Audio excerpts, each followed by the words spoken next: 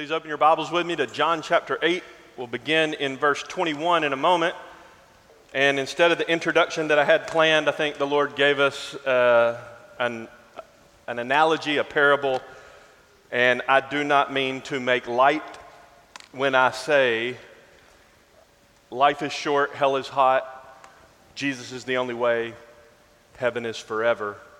And the parable is it's warm in here. And I'm not trying to be funny about eternal things. Instead of my introduction, I do want that to serve as a parable, and because it is warm, I will do my best to be conscientious of the fact that it's a hot gym, and our attention span is therefore going to be shorter. The theme of today's sermon is eternity in the balance. John 8, verses 21 through 30, hear the word of the living God. Then he said again to them, I go away, and you will seek me, and will die in your sin. Where I'm going, you cannot come. So the Jews were saying, surely he will not kill himself, will he? Since he says, where I am going, you cannot come. And he was saying to them, you are from below. I am from above. You are of this world. I am not of this world. Therefore I said to you that you will die in your sins. For unless you believe that I am he, you will die in your sins. Verse 25. So they were saying to him, who are you? Jesus said to them, what have I been saying to you from the beginning? I have many things to speak and to judge concerning you, but he who sent me is true. And the things which I heard from him, these I speak to the world. They did not realize that he had been speaking to them about the Father. So Jesus said, when you lift up the Son of Man, then you will know that I am he, and I do nothing on my own initiative, but I speak these things as the Father taught me. And he who sent me is with me. He has not left me alone, for I always do the things that are pleasing to him. As he spoke these things, many came to believe in him. Join me again as we pray and ask for God's help. God, I do thank you that you've made us moderately uncomfortable today. Maybe it will be a useful tool in the Spirit's power to show us the sobriety of this passage, the weight of this passage. Eternity is in the balance. And this paragraph could not be more sober about that reality. Soon, this life will be past. Only those who believe in Christ will last. Give us Jesus. Give us Jesus. Do not let anyone here be as deaf as the people in verse 21 to 24. Do not let anyone here be as blind as the people in verses 28 to 30. God, help. Come, Spirit, meet us now. Open our eyes to see what is here. Do Luke 24:45. Open our minds to understand the Scriptures. There's no other way. We just sang, my one defense, my righteousness. Lord, I need you. God, make us sensible to our need of Christ. Help, oh God, help, we ask in Jesus' name. Amen. There are 3 points that I want to draw out from this passage. We won't touch every phrase in it, but the 3 points are beginning in verses 21 to 24, and it's this sobering reality that perishing people who are headed for a Christless eternity, those who will endure a very literal hell, cannot hear Jesus' message. It's not that he's not plain. It's not that he's not speaking in the vernacular that's common to the people around him. I trust that everybody in the room can discern English. and you can hear the words that I'm saying. But there is a hearing of the message of Jesus that perishing people are incapable of discerning. It's like styrofoam pellets bouncing off of a brick wall. They simply cannot hear. So the point that we want to first see is perishing people cannot hear Jesus' message. Now notice in verse 22, the Jews were saying, surely he will not kill himself, will he? Now notice this, verse 22, since he says, where I am going, you cannot come. Now he did say that. It's at the end of verse 21. Where I am going, Jesus said, you cannot come. So in verse 22, it makes perfect sense that they pick up on that phrase and say, he said, where I'm going, you cannot come. Surely he's not going to kill himself with it, will he?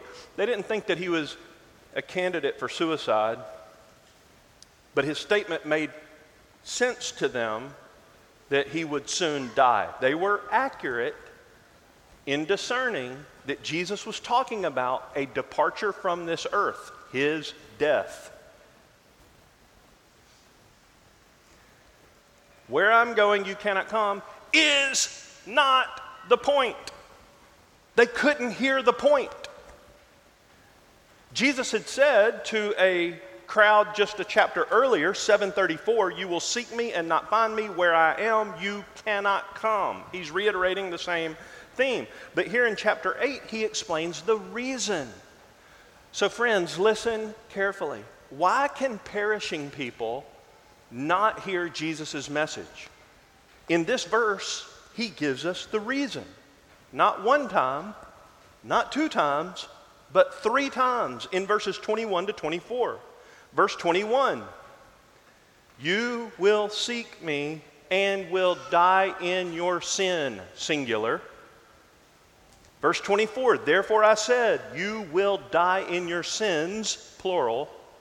For unless you believe, verse 24, that I am he, you will die in your sins. Now do you see why they could not hear Jesus' message? You would have to work very hard to miss that Jesus is clearly communicating that he knew that these people would die in their sin, 21, singular, and in their sins, verse 24, plural. But their conclusion was, surely he's not going to commit suicide, is he? Verse 22, he's not going to kill himself, is he? Maybe that's why he's saying we can't go where he's going to come. We can't come where he's going to go. They were correct in ascertaining that they could not come where Jesus would go, but that's the effect. They missed the cause. They missed the reason. This is to hold in their hand the fruit. We can't go to the same place, but not understand the root, why we are going to different places. These people can ascertain from Jesus' words that he believes that he will soon be someplace where they cannot travel, but they cannot discern why. They will not be permitted to join him there. Jesus made his point crystal clear, but they were totally deaf. They could not spiritually hear. The reason that they could not come where Jesus was going is because, as the verse says three times, the passage says three times, they were in their sin and they would die in their sins. Anyone who does not have their sin impediment removed not only will not, but cannot go where Jesus now is. Any who retain their sin cannot join him. Their sin problem had not been dealt with. This is the primary reason that God the Father sent God the Son into the world, namely to display the glory of the heart of God, the love of God, by sending his favorite, his glorious Son to deal with our sin problem. Now, I've already laid emphasis on it, but I just want you to see again, sin is singular in verse 21, and it's plural 2 times in verse 24. Jesus explains what he means in that specificity of singular and plural. The Lord Jesus is exposing both the root and the fruit. The bottom of their sin is their unbelief. The result of not believing is a life of producing rebellion against God. And if you only deal with the rebellion and you never deal with the root, you'll never be made right with God. We know that the root sin is unbelief because the Lord Jesus says in verse 24, "For unless you believe that I am He, you will die in your sins." Do you see, unbelief was underneath all of their other manifest rebellion against God. As we'll soon see explicitly in verse 28, the sinless Jesus came to be the perfect sacrifice for sinners on the cross. When you lift up the Son of Man, to reference in verse 28 to his cross death, that's how God deals with our sin. And unless the sacrifice of the Lord Jesus Christ is the ground upon which you stand for forgiveness of your sin and reconciliation with God, then the sobering news of verse 21 is true of you. You will die in your sins. Friends, this is the line of demarcation. Other than Jesus, there are no sinless people. But there are some who are forgiven sinners. These verses are dealing with the greatest problem in the universe. That's why I've titled the sermon, Eternity in the Balance. How will a holy God welcome someone as sinful as you and me to enjoy his presence forever without compromising his deity? How does he get to remain God and be our friend? If you've never wrestled with that quandary, you don't know what the love of God is. How will God remain God and befriend me?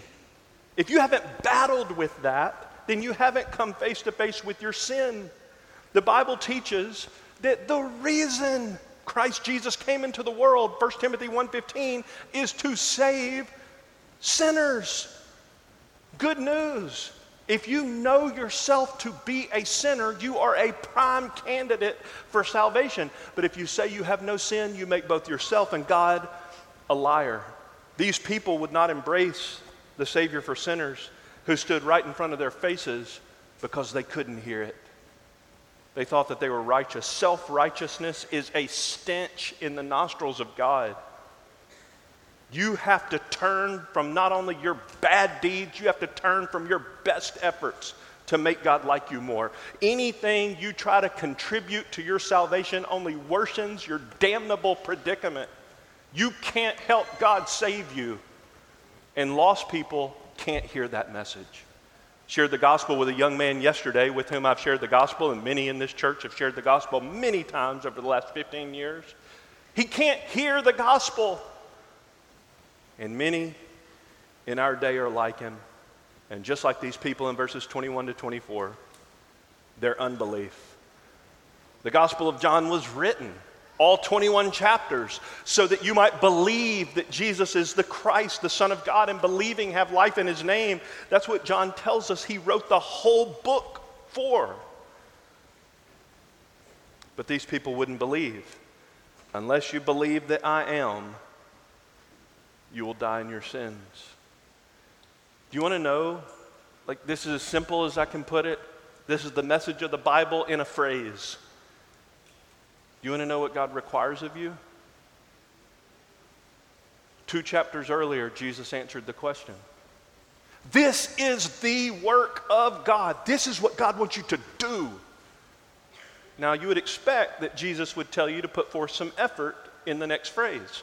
This is the work of God, John 6:29, that you believe in the one whom he has sent. The work is don't work. The work is rest in the work of another. Sinners are unwilling to do that, and they're unwilling to hear that. The risen Jesus has accomplished everything that's necessary for our sin problem to be removed, for the impediment of the barrier between us and our God to be dealt with.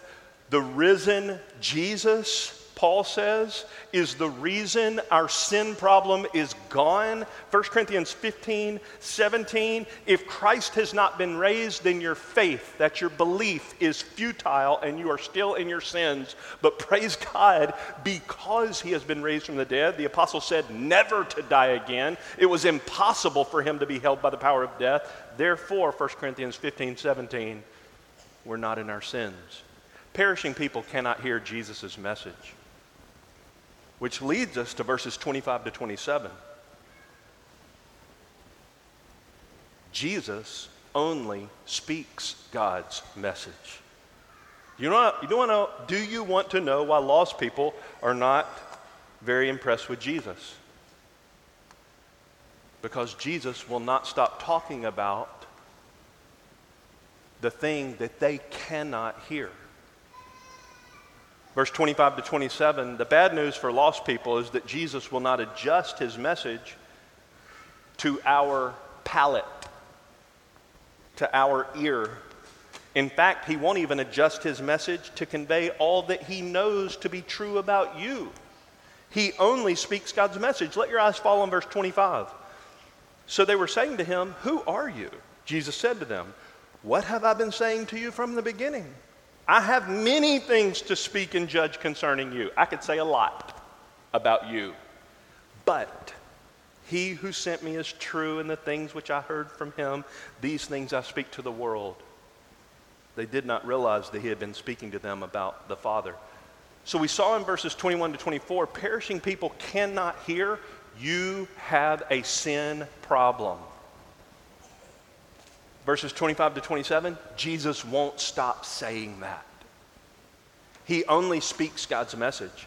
Make no mistake, Jesus was never saying all that he knew to be true of mankind. Do you see how consecrated his tongue is to the Father?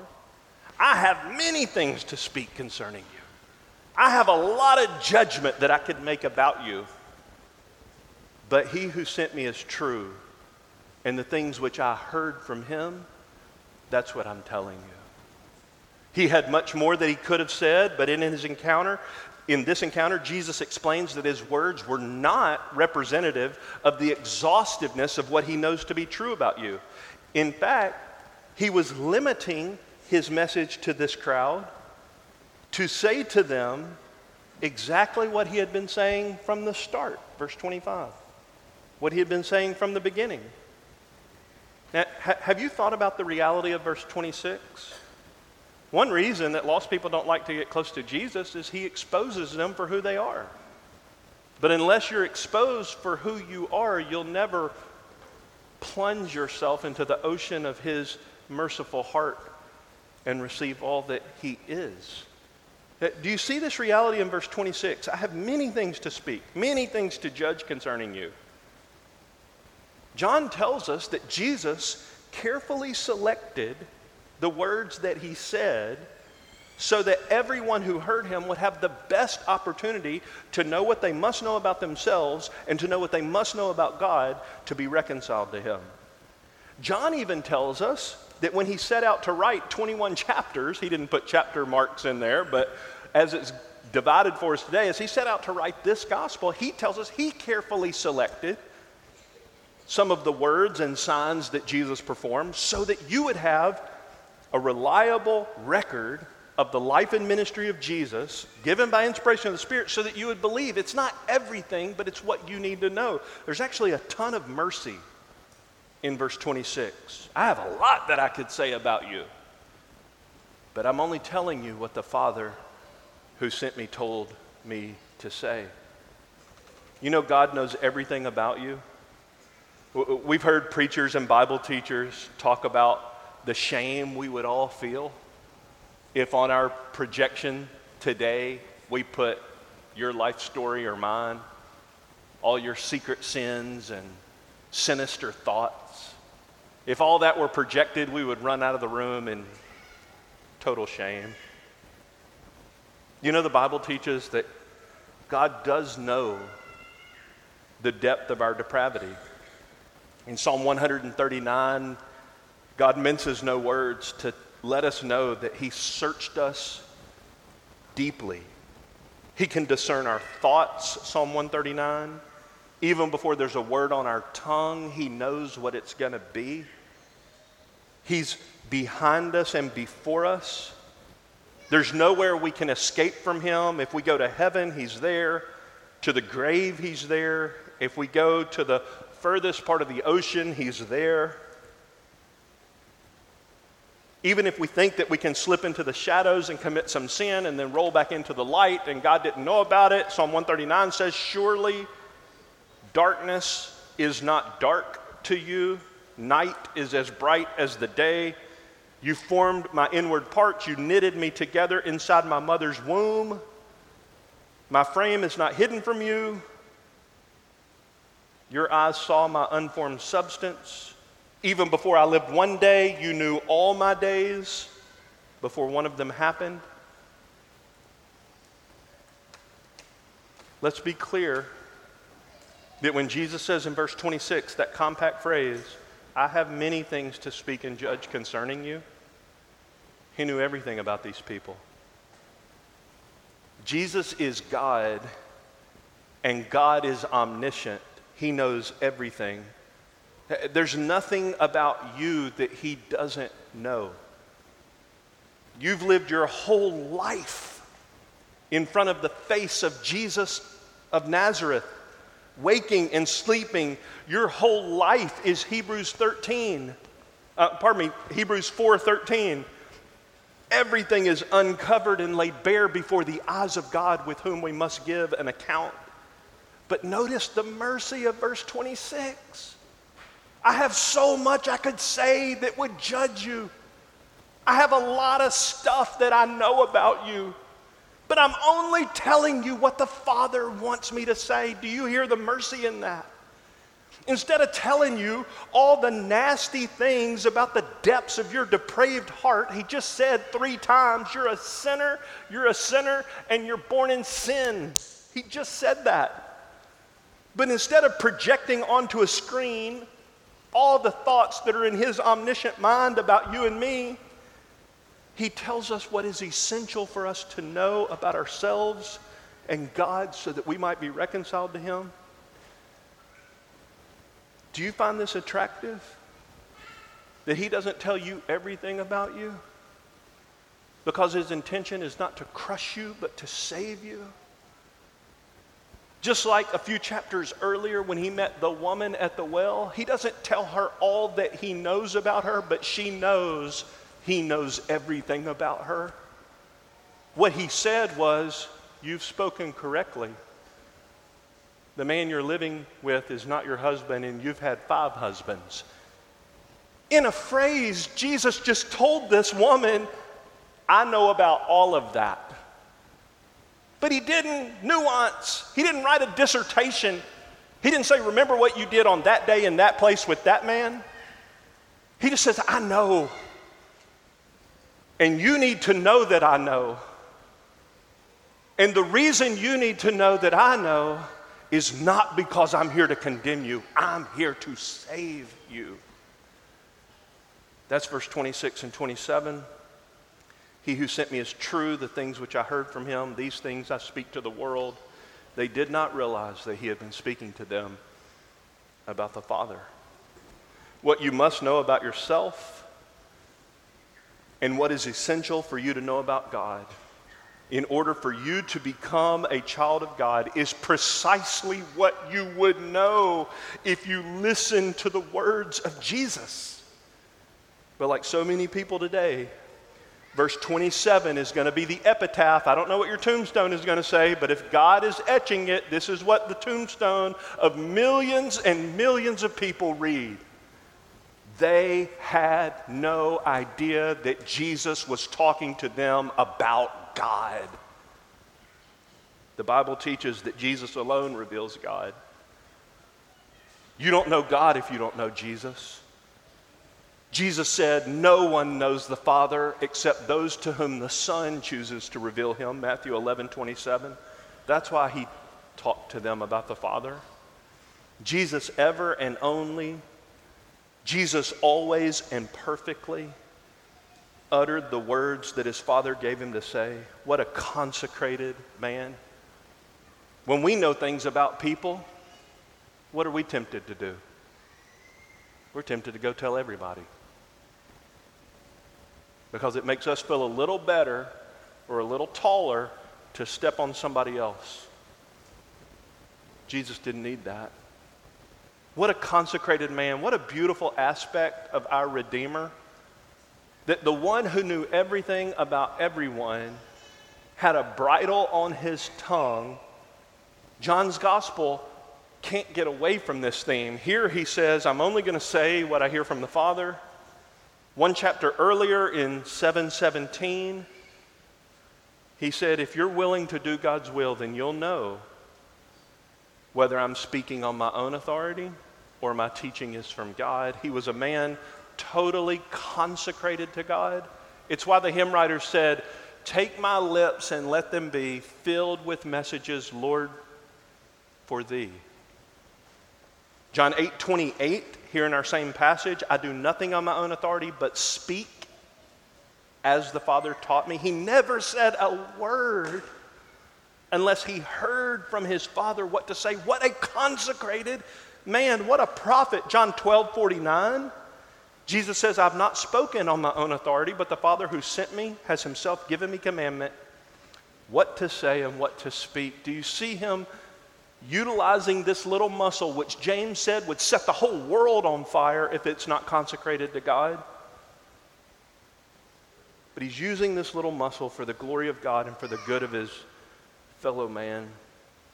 John 14, do you not believe that I'm in the Father and the Father is in me? The words that I say to you, I do not speak on my own authority, but the Father who dwells in me does his work. If we're going to become like Christ, and every Christian wants to, if we're going to become like Christ, we're going to have to lay our tongue on his altar and say, this belongs to you. I will say what you tell me to say. So perishing people cannot hear God's message. Jesus only speaks God's message. And that leads us to the third and final part, verses 28 and 29, before one word of application from verse 30. Our third point is, not only do perishing people not hear, and not only does Jesus only speak God's message, but verse 28 and 29, Jesus fully accomplished God's purpose. I know it's warm. Oh, God, help. Oh, God, help. Verse 28 and 29 have haunted me for 3 decades. Gloriously so. They are so crucial to the message of the whole Bible. The Gospel of John, I believe we could say, swings in many respects on verses 28 and 29. It is the epitaph over the empty tomb of the Lord Jesus Christ. Verse 28 and 29 are saying to us, the Lord Jesus fully accomplished God's purpose. Lost people can't hear it. Jesus won't stop talking about it. And here's what that means. Verse 28, Jesus said, when you lift up the Son of Man, then you will know that I am he. And I do nothing on my own initiative, but I speak these things as the Father taught me. And he who sent me is with me. He has not left me alone, for I always do the things that are pleasing to him. Jesus fully accomplished God's purpose. You can see another accent mark in verse 28 of Jesus' consecrated tongue. I only speak the things as the Father taught me. But when Jesus said in verse 28, when you lift up the Son of Man, there is no doubt that he was speaking of his cross death When you lift me up on a cross, when you tack me like a piece of meat to a Roman stake and try to do away with me, then you're going to know that I am He. What Jesus is saying is that God shouted a declaration to the universe through the trumpet of the cross that when Jesus took our sin on himself, or as Paul would put it, became sin for us, or as Galatians would put it, became a curse for us, or as Romans 8:3 would put it, was damned for us. When Jesus was lifted up on the cross, Jesus is making unmistakably clear in verse 28 that even rebels against God would not be able to miss the message. You couldn't hear it in verses 21 to 24, but there's coming a day when you will not be able to not hear it. This true light which came into the world, John tells us in the opening paragraph, enlightens every man. Nobody gets to hide from the light of the cross. Nobody. Although the light shines in the darkness, at this present time, the darkness does not comprehend, does not understand, does not overpower, does not change, does not adjust. Darkness cannot drive out light. Light drives out darkness.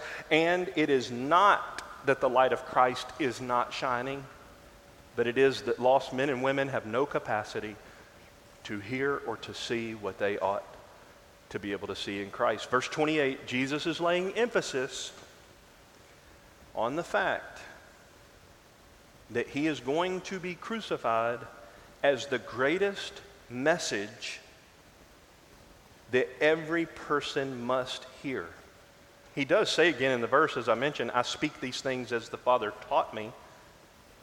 But there's something about when he's lifted up, when he has, verse 29, fully, completely, exhaustively obeyed the Father's will, when he has done everything that the Father has given him to do, John 17, verse 4, you're going to know.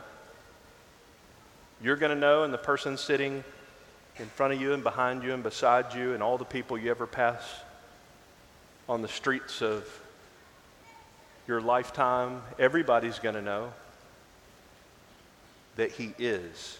When you lift up the Son of Man, then you will know. Notice verse 28. When you lift up the Son of Man, then you will know that I am, and in the New American Standard, it italicizes the word he, the pronoun, because in the original it's just, you will know that I am. The same thing actually happened in verse 24.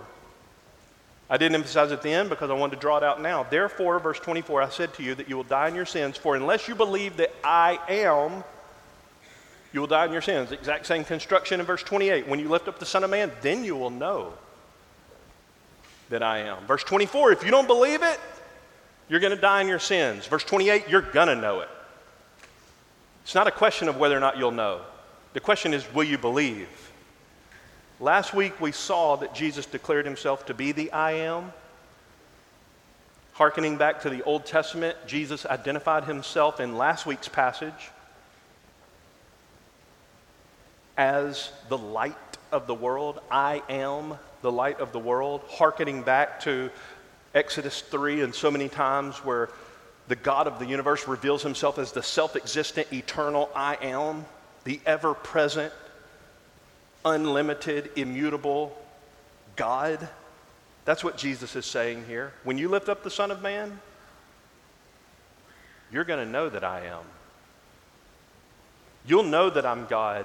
And in this passage, I'm persuaded that Jesus is not only thinking of Exodus 3, but because of all the surrounding context, Feast of Tabernacles, God's faithfulness to Israel in the wilderness, the living water, the light of the world, the things that are coming in John chapter 9, I'm persuaded that the Lord Jesus is thinking about those messianic prophecies, especially in Isaiah, 700 years before he was born. Let me give you 3 of them.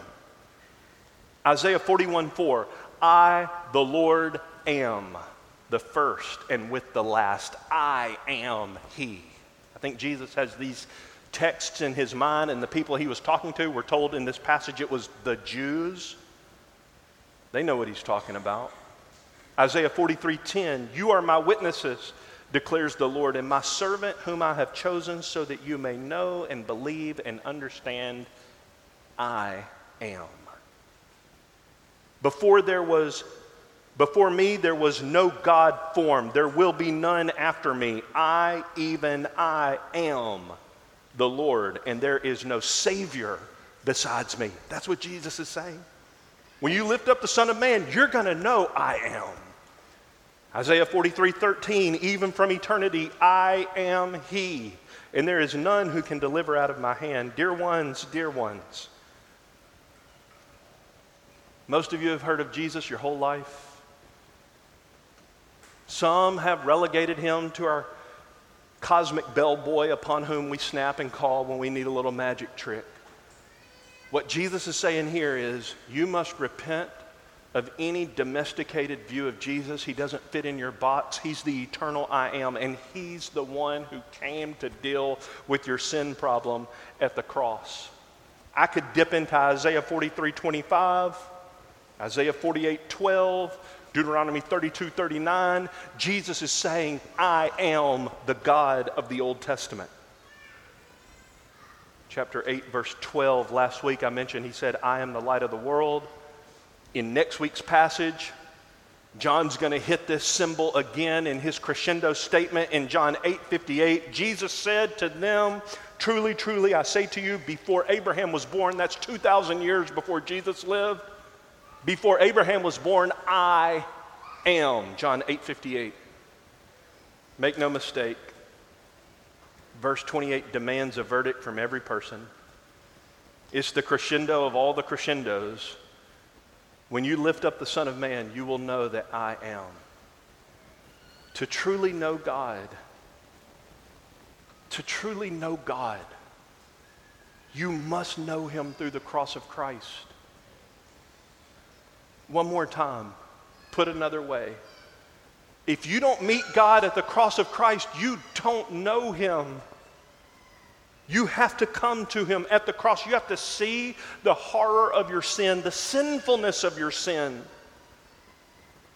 The cross wasn't the plan of Satan. It wasn't the plan of the Sanhedrin. It wasn't the plan of the politicians who were sitting as judge and jury in the county seat of Jerusalem. The cross was the eternal plan of God to display the unimaginable wonders of his full-orbed glory and to purchase everlasting redemption for the bride of Christ. When you lift up the Son of Man, you'll know. You'll know that I am. He didn't mean that everybody was going to be saved. You'll all know. He meant Philippians 2. Every knee will bow, every tongue will confess Jesus Christ is Lord. You see, that's the Son's reward from the Father for his obedience to the staros, to the death on the cross. So friends, in this life, this is freedom. This is joy. When you lift up the Son of Man, when the Lord Jesus deals with our sin problem at Calvary, do you want to know what he will give you? Do you want to know what the reward is? Verse 29, the reward for meeting God in Christ at the cross is unbroken fellowship with God. You get God if you come to him in Christ. Verse 29, he who sent me is with me. He has not left me alone, for I always do the things that are pleasing to him. I always do the things that are pleasing to him. That's why Jesus said the Father had not left him alone. The word for, he is with me. He's never left me alone. Because, for I always do the things that please him. If you get saved, here's the sum total reward. You get God.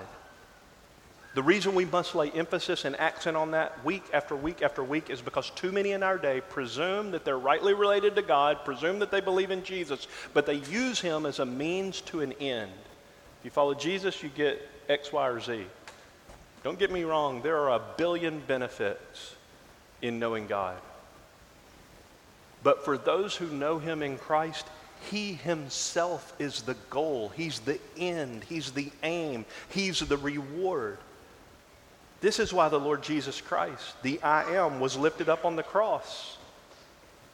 In fact, when he said in verse 29, he's always with me. He has never left me alone. There's actually only one time in Jesus' entire earthly life where that wasn't true.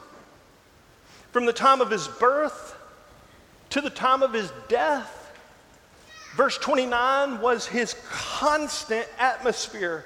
The Father is always with me. He knew unbroken fellowship with his Father except for one moment. Verse 28, when he was lifted up on the cross, the Bible teaches us that that's the only time the Father left him alone. He was forsaken. My God, why have you forsaken me? Why'd you leave me alone? And the Bible's answer is he was forsaken so that you would never have to be. Not only is Jesus, John 3:16, God's only begotten Son, he's also, look at the cross, his only forsaken Son. He's the only one to whom the Father turned his back so that all who come to him through Jesus would never get the Father's back. God himself has said, Hebrews 13, I'll never leave you. I'll never forsake you. See, the Lord Jesus fully accomplished God's purpose. He was lifted up to die. He did bear the penalty of our sin. And he suffered God's wrath so that we could be forgiven. This passage concludes with the application. It's in verse 30. What a short verse. Perishing people can't hear. Jesus won't stop talking about the need of the hour and the need of every man. He accomplished God's purpose for us at the cross by dying for the forgiveness of our sin. Verse 30, here's the application. As he spoke these things, many came to believe in him. Not all, not most, many. Many came to believe in him. That means they received what he taught. That means they agreed with what he said about them in verses 21 to 24.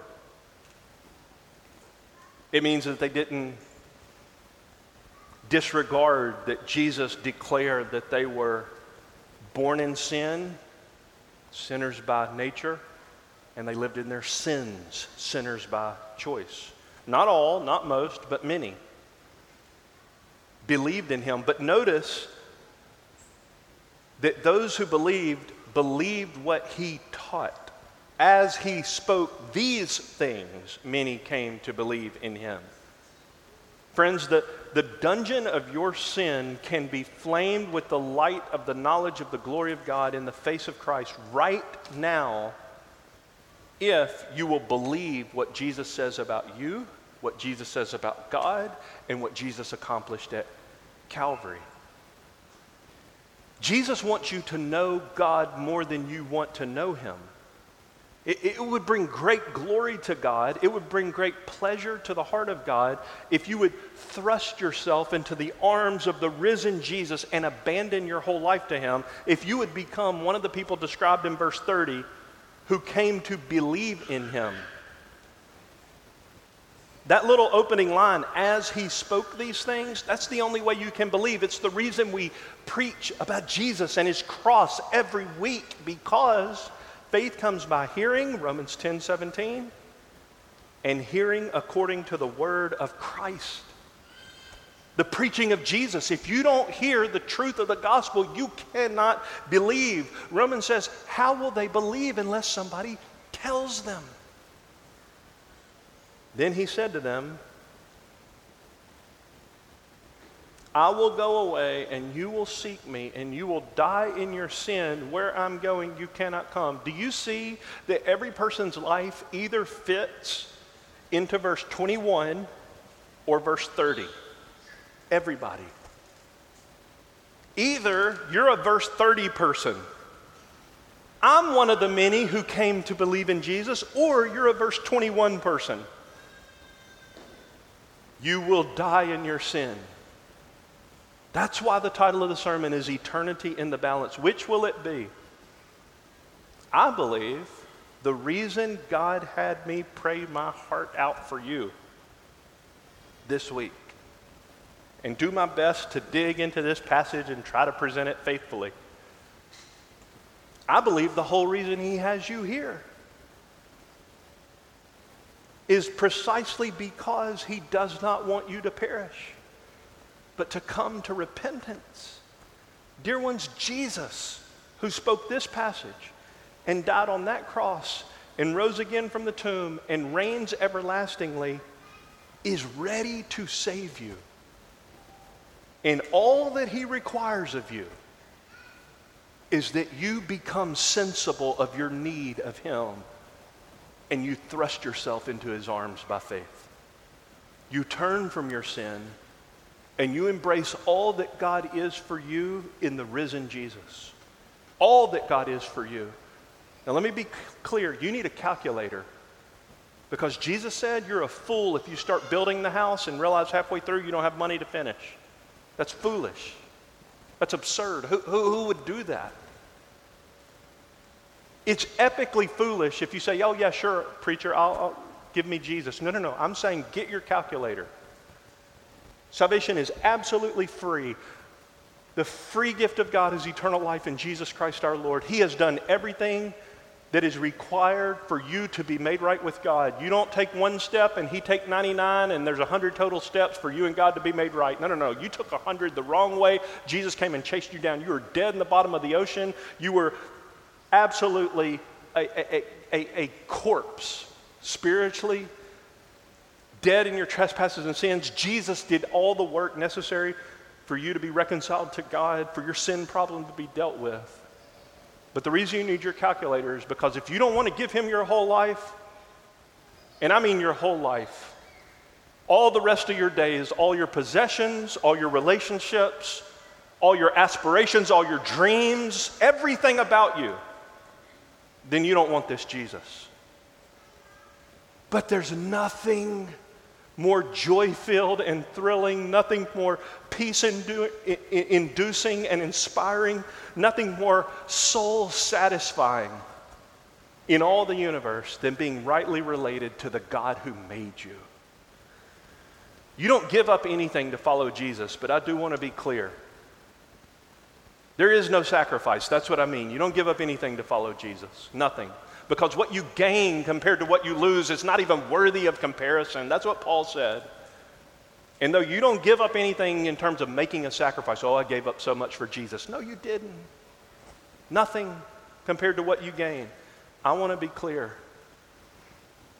We're not talking about an easy believism, pray your prayer, do your little religious penance every once in a while. Jesus gets 10%, a tithe of your life. That's not what we're talking about. When he invades your life, he takes over. And we don't live perfectly for him on this side of eternity, but we increasingly desire to pursue him and to know him. And if you give your heart to Christ, your testimony will be, not maybe, not super elite, not special tier of Christianity. Your testimony, if you give your life to Jesus, will be, I've been crucified with Christ. I no longer live. The life I now live in the flesh, I live by faith in the Son of God who loved me and gave his life for me. You can't get over that. And you don't relegate him to one little part of your life. When you give your life to Jesus, your testimony will be, I want to know him and the power of his resurrection, the fellowship of his sufferings, being conformed to his death. You give him everything. And that's why when Jesus said, I'm only telling you what God wants you to know so that you can have life. It reminds me of what Moses said to about 2 million Israelites right before they crossed into the promised land. He said in Deuteronomy, I set before you today life and death, blessing and curse. Choose. And one day soon, and this is why I say eternity's in the balance. Do you notice that Jesus said 2 times in the last 2 chapters? 2 times. He's going to say it again in chapter 12. He's going to say it again in chapter 14. He's going to say it again in chapter 16. Some people are going to seek me. They're not going to be able to find me. I take that to mean that when people perish in their sins, they're going to remember that they had ample opportunity to turn to Christ, and they wouldn't believe. You will seek me, but you won't find me because you will die in your sins. It doesn't have to be that way.